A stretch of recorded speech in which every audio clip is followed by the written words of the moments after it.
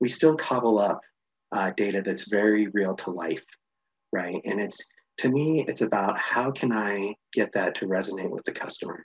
So it's not so much the realism of the individuals, whether it's Fred Flintstone or John Doe that we're demoing as far as a person.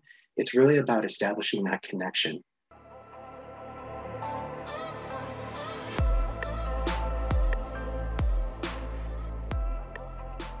Hey everyone, George Soto here, and you're tuning into Demo Diaries.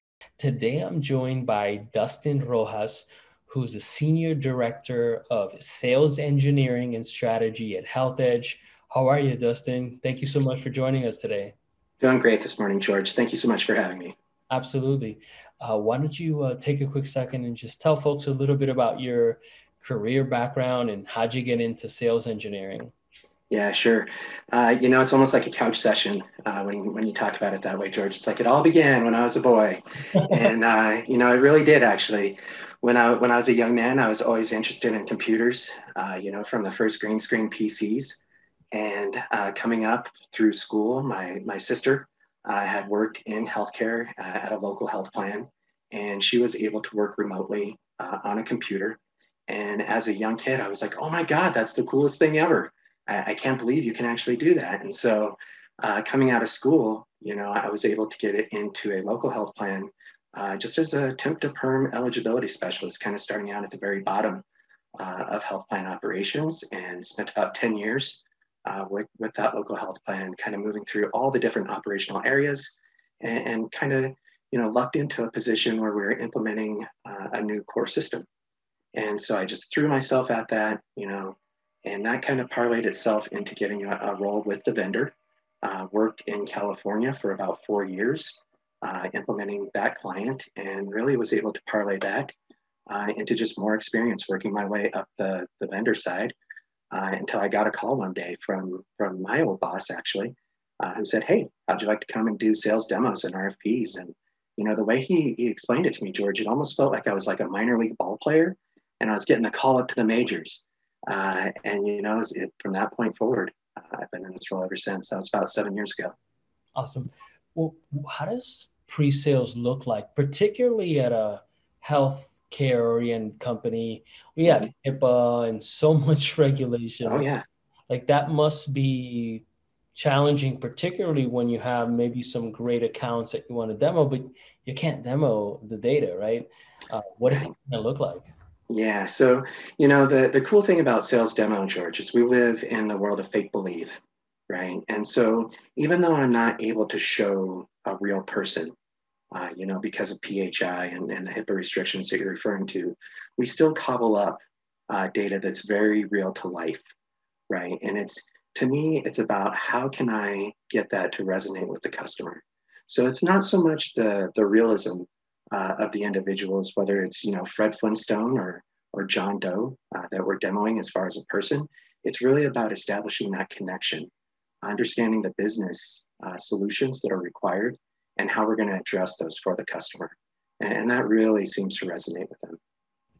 What does pre-sales typically look like for a company like, I guess, your organization right now is about, according to LinkedIn, I should say, about 563, give or take, employees now. And so what does that motion kind of look like? Because what I've heard after doing probably about 100 interviews in the last 3 months or so is that it really sort of depends on the composition of the organization, what your pre-sales motion looks Yeah, we're a like. really small entity, honestly, George. So we don't have like a formal RFP team that does any of the pre-scrub evaluation and qualifications of the deal.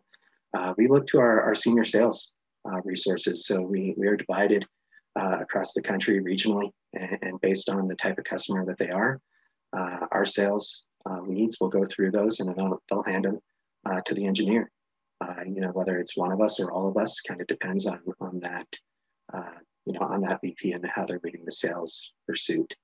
Once that comes in, we do the RFP analysis, give our opinions on what the ecosystem or the solution would look like, as well as any red flags, right, as you're going through that process. And then you start brainstorming on what would be the demonstration what would be kind of the orals approach. And when I start looking at those things, I really start looking at that prospect and that enterprise specifically. And it's really, to me, about going out to their website. It's about understanding who they are at that point, so that we can put together win themes. And win themes are a really big thing when you start thinking about strategy and how you persist that forward from that initial RFP sort of exercise into the next one, which is getting to those, sales demo orals. We're going through all the use cases in detail.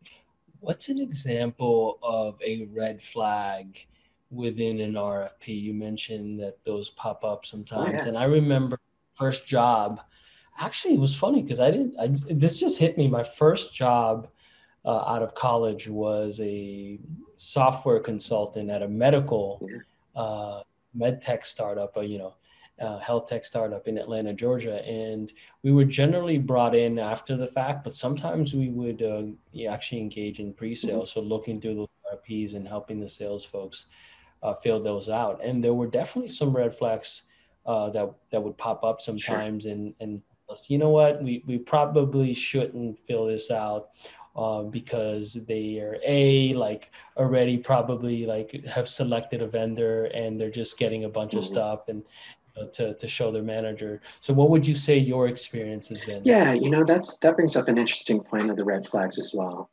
Looking for those sort of column fodder, for lack of a better expression, sort of opportunities when you're brought in at the 11th hour, given an impossible turnaround for thousands of requirements, right? And even if you were able to pull those off, at the end of the day, they might still say they want the other system because they liked it better. And to your point, they knew that going into the whole exercise. That's definitely a big red flag that, it's really hard to avoid. It's like once you get in the game, you got to finish it out. To me, I was more referring to just the initial red flags. I actually had the opportunity of the man who brought me into the organization or into this part of the industry. He really gave me all the rules of the road and showed me the ropes. And one of them is going line by line through that RFP. And you score that guy, red, yellow, green, right? Can we do this? Maybe it looks a little daunting. Maybe have to do some research, or man, we know that's a big gap in our system. We know we don't do that. Everybody asks for it, but it's not our niche. And so those to me are the big red flags that I try to highlight and then bring those forward to our executive team to say, how are we going to navigate this? Are we going to put this into product development and really run these enhancements into the system or not, right? And so you have to make those strategic decisions way up front in the process before you waste a lot of cycles in the pursuit.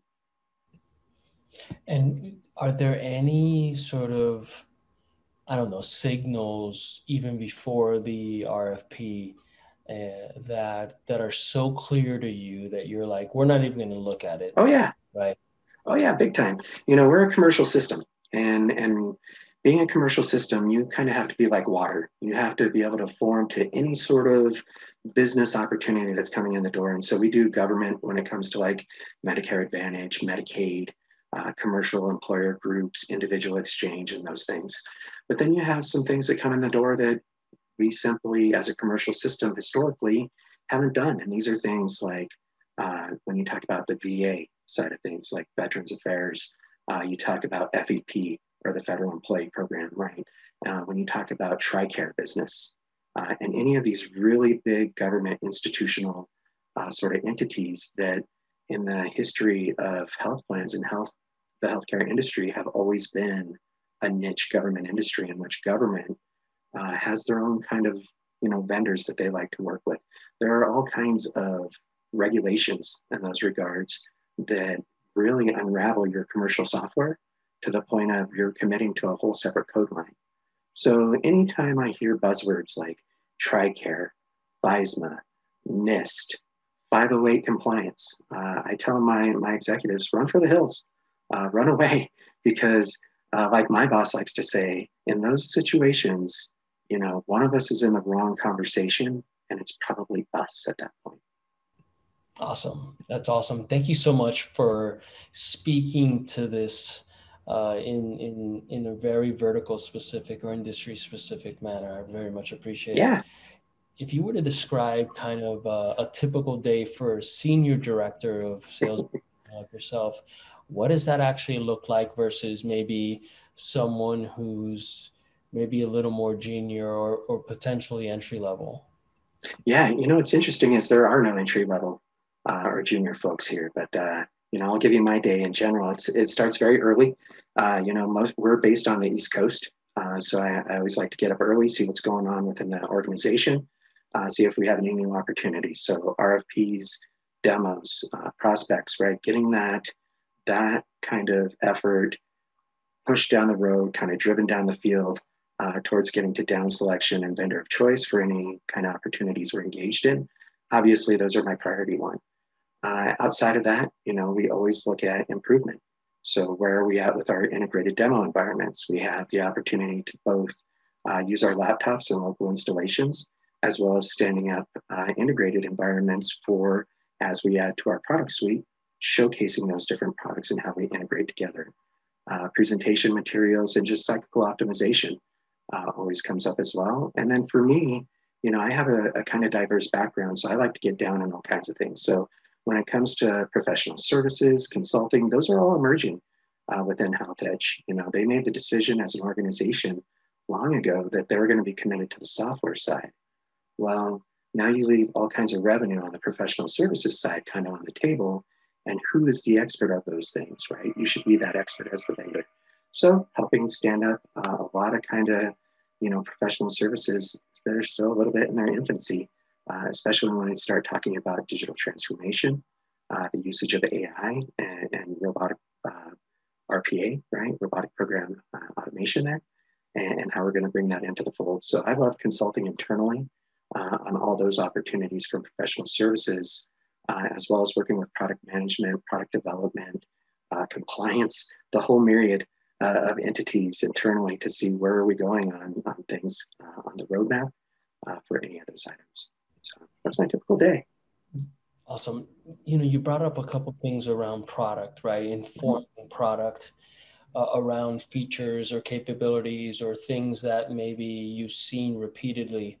What is the most effective way to sort of be the champion for your prospect and be able to, I don't want to say push product, but influence in a very deep, meaningful way so that, a feature that you're very, very compelled about and you've seen multiple times come up really gets prioritized, whereas maybe it wasn't earlier because frankly, the product team wasn't as aware as you are because you're on the front lines, right? Right, absolutely. That comes up a lot, and to the point where we actually keep a running list of product enhancements based on prospects and their interest in the product and the things they call out. And there are those usual list of suspects that we go down the list of kind of on an annual basis to say, are these coming into the roadmap, yes or no, so that we can improve our sales story when those things come up, right? Typically, though, when it comes to a prospect and kind of championing something very specific, right, it comes down to the opportunity that we're looking at. And it also comes down to a few different considerations. One, are all of our customers going to benefit from this? Is this something that's going to be good for the community? Because if it's something that's very niche to that one customer, maybe it's something professional services can handle as a custom sort of solution wrapped around the product, right? If it does make sense to bring into the product, and it's one of those, hey, we really want you as a customer. We don't want this to be a deal breaker, right? Then from a product management aspect, we look at the roadmap to say, when could we actually bring this enhancement in? What is that level of effort? Is it even realistic, right? And kind of what are the ripples in the pond to the product when we do that? And so a lot of times, honestly, George, it comes down to major items and major lines of business, like MMIS and managed Medicaid, which is not the same as regular Medicaid, right? And so for those enhancements, are we going to actually break into that market and enhance our product to do that? So it can be something as serious as that, or something that's just really small that product management feels okay to introduce. And within the timeline of the implementation, it has to be put into a point where it can be tested successfully and promoted into production to meet their needs, right? Because if we're not solving their business solutions or their business problems with our solution, and we're not bringing value to the table to reduce costs, they're kind of out of the game at that point. Yeah, totally. Are there any particular like tools that you really like to be able to manage this particular workflow? Like I know there's a lot of product management tools now, Jira, Mhm. there's Wiseline on the product side, and then there are companies like Vivoon. I don't know if you've seen Vivoon. Mhm. You should definitely check it out. It's Okay. pretty cool. It's Okay. VI.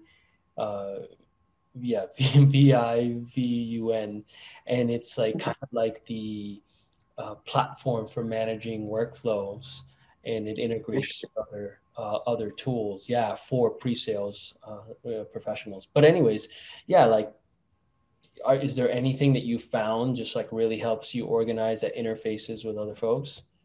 No, not really. It's all grassroots, bootstrap type activities. It's all little stuff like Excel, right? Tracking things in Excel and making sure you got all your things pilotized and sorted out so that you can go through them all. From more of an organizational aspect, we use Salesforce quite a bit, as far as tracking all of our sales metrics and so forth. And really, it's the RVPs that feed up into that. At my level in the organization, I'm more of a consumer of that data than I am a contributor of that data. Sometimes I'm on the hook for some of those dates on the data there for like demos and so forth, but that's about it really for me. Outside of that, we do use Jira and so forth. But, with things like Slack and being able to communicate internally, those to me are some of the more bigger tools that are having impacts in our organization, or at least to me culturally, where things before would have been communicated via email, Yep. right? And so to me, it's more the real time communication of something like a Slack that's really having more of an impact on our day to day processes than the traditional tracking of metrics and so forth. Awesome. What does strategic planning look like for a sales engineering team? Is it more like demo? Is it like you mentioned Salesforce or CRM optimization, or all of the above? And what tips would you give folks around really, moving the needle and focusing on I don't want to say the right things, but I think on based on your experience, the right things or the optimal things. Yeah, so when it comes to sales, we all know it's ebb and flow, right? You have your tides come in all at once. You get all your opportunities all at once. It's never spread out in a way that you could consume it. So to me, it's all about being nimble and being prepared. So always having those standard presentations developed so that you can just kind of cut and clip and tailor to the organization as it comes in. It's about being able to respond there. But when we get the downtime, right, and we're not just in the throes of RFP analysis, going to the down selection, trying to get vendor of choice and that thing, it's all about cyclical optimization. And to me, cyclical optimization is about enhancing your presentation materials, enhancing your demo. And so if you need better data, we work on our integrated environments. Those are actually very new in this organization. So I'm in charge of getting those stood up and getting those integrated with other products in our suite now, like Burgess Source, Altruista for care management, right? And working with those teams to, one, get the integration done, two, get our scenarios kind of lined up so that, it's not one person in care management and a different person when you get into the core system, right? You want to connect all those lines to create those stories.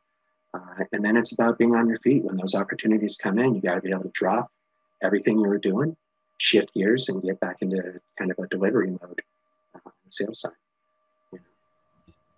No, if you think about the challenges, right? Like not to get too pessimistic here, Yeah, but we all run of into course. challenges, right?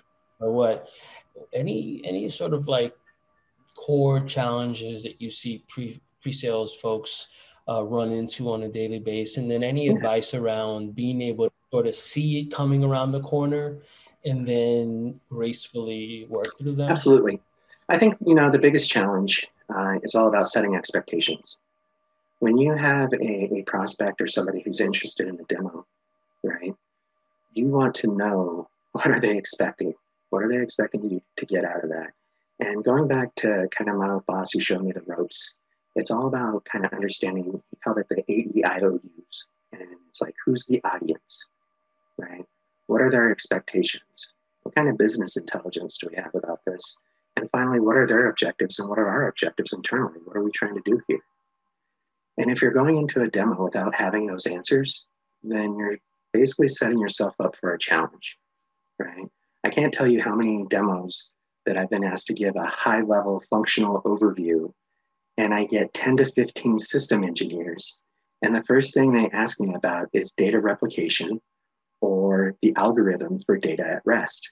And I'm like, that's not a functional demo. That's not a high level demo. And so that's a challenge, right? Being able to navigate something like that. Additionally, having impossible turnaround times. Somebody wants 200 scenarios, detailed demo. Can you do that tomorrow? No, I cannot do that tomorrow, right? Nobody could. And so managing expectations, I feel like, is one thing. And then the other thing is just having the time to properly prepare for the demonstration to give a good value for everybody, right? And so to me, managing those things, managing expectations is about managing relationships, being able to slow down and clearly communicate to your upstream executives, what do you need for this to be successful? You know, how they can help set you up for success. So a lot of times I've noticed internally, if we can get somebody from the organization that wants the demo on the phone with us, and they can tell us what they're looking for. And maybe even we can dry run the material, get any feedback, watch for pitfalls, what are the buzzwords in your organization to avoid? And what are the ones you want to hear about? But getting that intel up front can definitely help manage expectations to avoid those challenges. And then in terms of time, look, George, I wish I could tell you I had a magic stop clock to just stop time and give me everything I need. But, internally, or at least for myself, personally, I should say, it's about having that support system. I'm a family man, but it's having that family support that I know that if I have an RFP for this holiday, this birthday, this vacation, right, that I need to sit on the couch while everybody else is having fun, doing the vacation thing, that I have that family support and they're going to be understanding about that. And then when I'm done with my, work obligations, it's about taking that time to come back to the family and let them know how much I appreciated that sacrifice that we're all making for the organizational success. Awesome. Dustin, I have to ask, what does a great demo look and feel like? And how do you make sure that you're actually nailing it in the game, right? During the call or meeting? Yeah, absolutely. So to me, a great demo is about leaving the audience with a feeling of comfortability, that they're positive about what you just showed them, and they don't have any doubts left in their mind about what the capabilities are and what you're trying to show them. Preparing for that is always key. Like I said, I'd love to go out on the website of the prospect or of the client, really try to understand how do they get down, what are they getting into, so that I can build an entire show around that, showing them almost like a car salesman, putting them in the car so they can see themselves, right? Putting them in the house so that they can see themselves. And when you start getting those positive feedbacks within the demonstration, those, I had read something about Mark Twain once where he had wrote that he could live a week or so forth on one compliment. I love during demos when people start giving compliments, whether it's on the software. If it's on my presentation, great, but I'd rather it be about the software and the product that I'm showing and that they're getting the value that they want out of that, right? And so when you start hearing those little comments, boom, those get me really excited during the demo, and that it's going well. Conversely, silence is sometimes a good thing, but sometimes bad. Questions can be good unless it's questions around gaps and functions that you don't do. And so now you have to prepare the proper messaging, right, for that. And then really bad demos to me are the ones where you didn't meet the expectation, right? Those are the ones where you had challenges, and those could be for a variety of reasons. Those could be from lack of communication up front. Those could be because some sort of network issue occurred and you couldn't even show the product, which I've seen happen, unfortunately, right? And those to me are the bad demos. And then also there is a level of showmanship in what we do, right? You have to be kind of an edutainer. You have to educate people while entertaining them. So while you may be the most smartest person in the room and you know your material inside and out. If you're dry and folks are kind of losing interest, or even worse, get confused about what you're showing them, yeah, those to me are all the earmarks of what you don't want to happen. Awesome. Dustin, thank you so, so much for taking the time to be on the show today. If folks want to follow you on social media or maybe learn more about new opportunities within the pre-sales team at Health Edge, I should say, what is the best channel or URLs to reach Yeah, you? look me up on LinkedIn. You can see I blogged about the industry and about the products and so forth, and about pain points that prospects and clients have had in the past. And go ahead and look over my profile. And if you have any questions or want to reach out, feel free to do so. All right, awesome. Well, have a great holiday Yeah, weekend, and yeah, thank you again for being on the my show. pleasure, George. Thank you so much for having me. You have a great weekend as well.